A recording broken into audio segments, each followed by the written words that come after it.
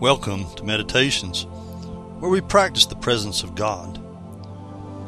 He is ever present, but so very often it is us who are not present. You know what I mean by that? We may be present physically, but we're not as tuned into and aware of God's presence as we should be. So for the next few minutes, as much as is possible, just shut out everything around you and prepare to just be still and quiet, focused on the scriptures I'm about to read. Pray with me now. Holy Spirit, we come into your presence. We desire to know you, to be strengthened by you, to be healed by you in our bodies, minds, and spirits. We cast our cares upon you and we invite you to come. For the next few minutes, I want you to just de-stress and relax and focus on God's presence as I guide you in the scripture readings. Why don't you invite the Holy Spirit to come right now in your own words and be with you. And I'm going to be reading some scriptures on spiritual warfare during this meditation. Yes, warfare. The enemy is the devil, Satan, Lucifer, our adversary. He was there in the Garden of Eden and tempted Adam and Eve to fall and brought sin upon all humankind. But God had a plan already in place long before that fall, that he would send his son Jesus to lay down his life and forgive us of our sins and restore us in right standing before him. Satan is still the enemy that constantly tries to get to us to reject God and make us all fall. But we don't have to give in to him. He's a defeated foe, for Christ himself defeated him and put him not only under his feet, but also under our feet. We are warned, though, to not try to fight this battle with our fleshly means and methods, but to fight the battle with the weapons he has provided, spoken of in Ephesians chapter 6. The helmet of salvation, our loins girt up with the belt of truth, the breastplate of righteousness, our feet shod with the preparation of the gospel of peace, a sure foundation. Take the shield of faith to quench all the fiery darts of the wicked, and the sword of the Spirit, the revealed word of God in our hearts. It's not just a printed Bible, but the word of God that's in our hearts. And last but not least, pray. I'm going to pray for you right now. Heavenly Father, I know right now, Lord God, there are people out there listening that are going through some things. Maybe they don't know it's the enemy's attempts to bring them down. God, I just pray, Lord, that your Spirit would rise up within them, that you'd put your arms around them, that, Lord God, that courage and the Holy Ghost boldness would rise up in them, and they would realize after these scriptures are read, if they don't already realize it, to stand up to the enemy and rebuke him in the name of Jesus, in the name of Jesus to resist him, because he has to flee from us. And I just bind those devils right now in the name of Jesus Christ that's hindering my brother or sister that's listening to this broadcast in the name of Jesus. And I just pray they have freedom from this moment on in the name of Jesus.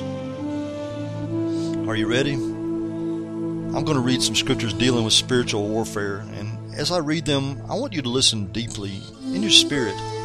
Let it resonate in you. Ask God to help you focus on these scriptures and shut out all those other voices trying to distract you.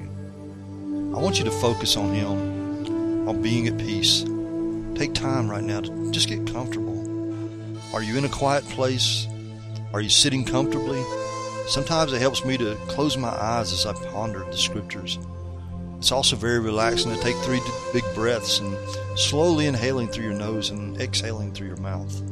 And each time you inhale, think about God's peace coming in. Are you smiling, thinking about his presence and goodness? I hope so. When you exhale, think about all that negativity and all that stress just leaving your body. And as you listen to these scriptures, I want you to really focus on them. Come into agreement with them.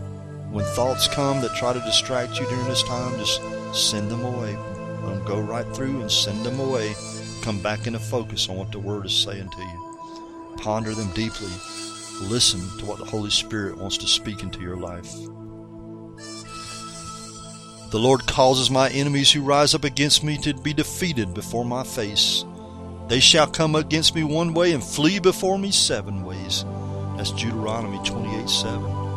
You know, when the Bible uses that number 7, it's talking about a number of completion. So it's saying the enemy might come in against you, but he's going to be fleeing, he's going to be departing, he's going to be running from you until it's just completed, until his destruction is completed. And until he leaves you alone.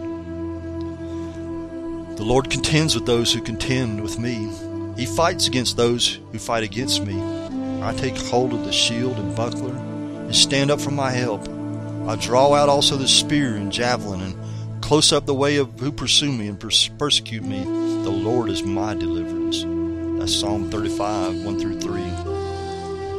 I discern in my bodily members and the sensitive appetites and wills of the flesh, and a different law, a rule of action at war against the law of my mind, my reason, my fleshly desires, and making me a prisoner to the law of sin that dwells in me in the sensitive appetites and wills of the flesh.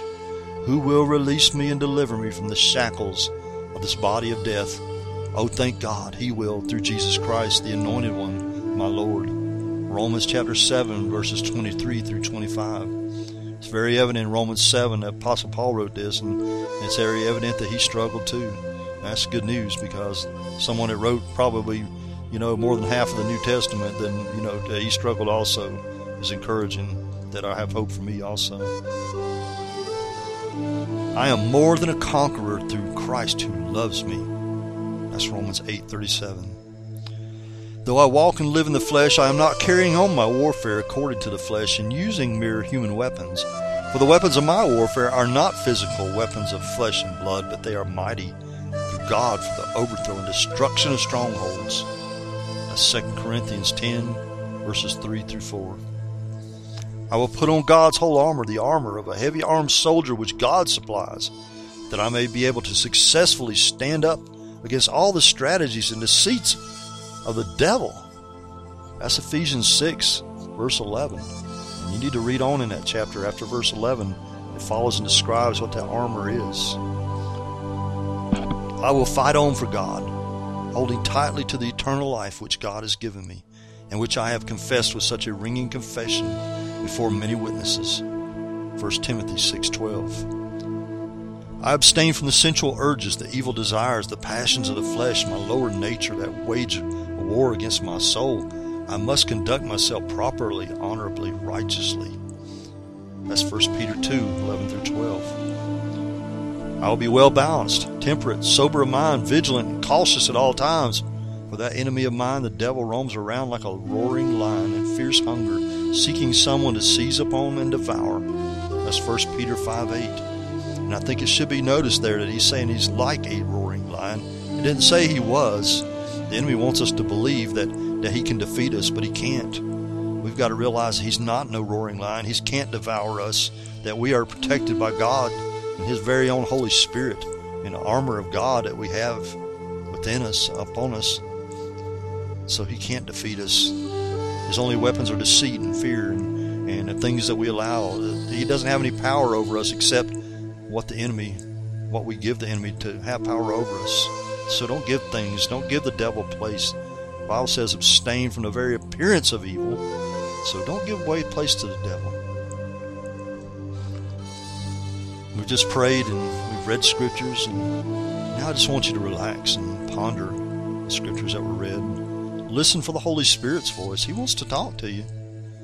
He'll talk to you like a still voice, small voice in your heart. Maybe he's already spoken to you and spoke you scriptures in a deeper way than I could read them with my voice. That's the way he speaks. Take as long as you like.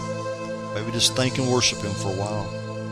And when you're done, open your eyes and take his presence with you wherever you go.